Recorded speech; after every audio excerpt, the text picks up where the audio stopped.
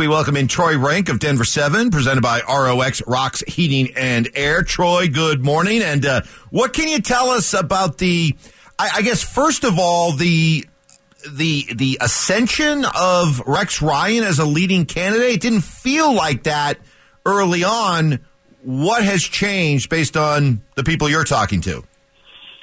Yeah, I mean, I wrote yesterday about that talking to multiple people in the industry, they were identifying him as, hey, keep an eye on him. He looks like he could be the guy. Now, he's not there yet, but clearly he's emerging as the, if not top candidate, a very strong candidate. It's an interesting thing with Ryan because he has been a great defensive coordinator in 12 years in coaching as a D coordinator and head coach. His defenses were top 10 in fewest yards allowed, 9 times? Creative defense, aggressive, but he hasn't coached in the NFL since 2016. He's been on TV since then. So it's a weird transition to have that kind of gap in your career. He must really want to get back into the game. And I don't know if it's because he wants to be a head coach again or he just misses coaching. His kids are out of college now. One son played at Clemson. Maybe that's part of it too. So there's just more time to devote to it. But yeah, he's a real candidate. There's no doubt. They've interviewed multiple people. Sean Desai, our friend Mike Clist reported they have interest in interviewing Vance Joseph. I think they're ultimately going to interview like 5 people for the job. But, yeah, keep an eye on Rex Ryan for sure. Troy, are we worried at all about this Broncos coaching staff, how it hasn't kind of been formed yet? We see what Frank Wright has done out there in Carolina, and he's just like boom, boom, boom, right? And he's been hiring guys away. Last week, we saw Sean Payton doing a lot of the media stuff leading up to Super Bowl. Or should we be worried at all, where the Broncos coaching staff stands right now today at February 16th? No, not yet. I mean, you would like it to be in the place before you go to the Combine, certainly, which is at the end of this month. Oh, I know he had interviewed multiple special teams coordinators even on Saturday while I was at the Super Bowl. He was interviewing guys. Even Ryan interviewed during last week via Zoom. He was working during that time. I mean, it felt like he was in the media a lot, which, because he made a lot of appearances on Radio Row and other programs, but I know he was interviewing different people throughout the week. So am I worried? No, he has said he wants to be deliberate in this approach, that in his first Saints hiring, it was like anyone that would take the job, here, take it. There's different protocols now and how you have to interview, especially for the coordinators' jobs. So that's part of it, that it takes longer now, which is a good thing, that you get more candidates involved and a more diverse group involved and get more people to look.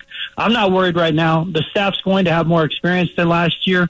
And Sean Payton's not for everybody. That's part of it. He's very demanding in how he coaches. There's no coincidence that he's getting guys that work with him in New Orleans that are familiar with how he coaches. So that's part of it as well, that it's guys that have to want to work with him, and he's being more deliberate in his approach, admittedly, than he was when he first took over the Saints. Is that a bad thing? Because you just brought up something that I don't think a lot of people know, Troy.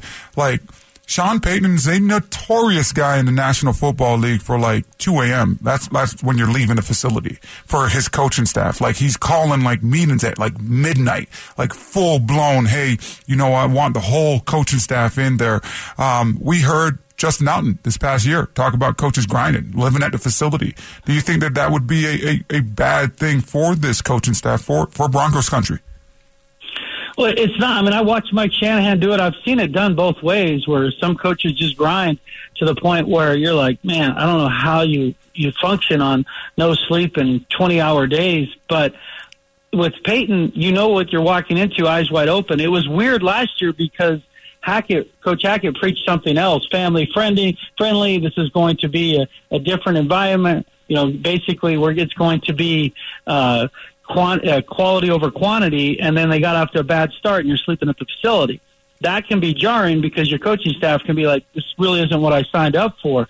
With Payton, you go in knowing exactly what you signed up for. I don't always agree with that. I think with modern technology, it's not necessary to work 16, 18-hour days. There gets to a point where you're not efficient after so many hours. I mean, every study will show you that. There's only so much film you can break down.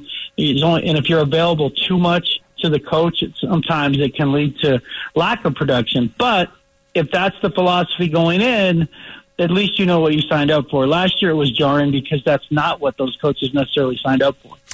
Troy Rank joined us, and Troy, I freely admit I'm a hopeless baseball romantic, and when spring training starts, I always get excited, and I always have high hopes. Always interested to get your thoughts, having covered the Rockies for over a decade and a half. Why does Bud Black have so much job security? Well, it's just how the Rockies operate. You know, they value loyalty over everything.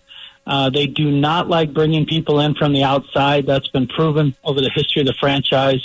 And he's a guy that can work well with, whether it was Jeff Bridich, whether it's now Bill Schmidt, and certainly has a good relationship with the owner. They value that over almost everything. You know, and Bud really gave this team a charge when he first arrived in 17-18, and the roster was certainly better than it is now. They've had 4 straight losing seasons. And in most circumstances, especially after last year, when they didn't play well, I mean, they underachieved, even though they weren't a contender. They did not play well last year. They're reluctant to change, Mike. It's that simple. And Bud is great with the media. He's a great face of the organization. He's a great guy to have the voice of the organization on a daily basis. Anyone around Bud Black likes him. They just do things differently here. I don't know how else to explain it.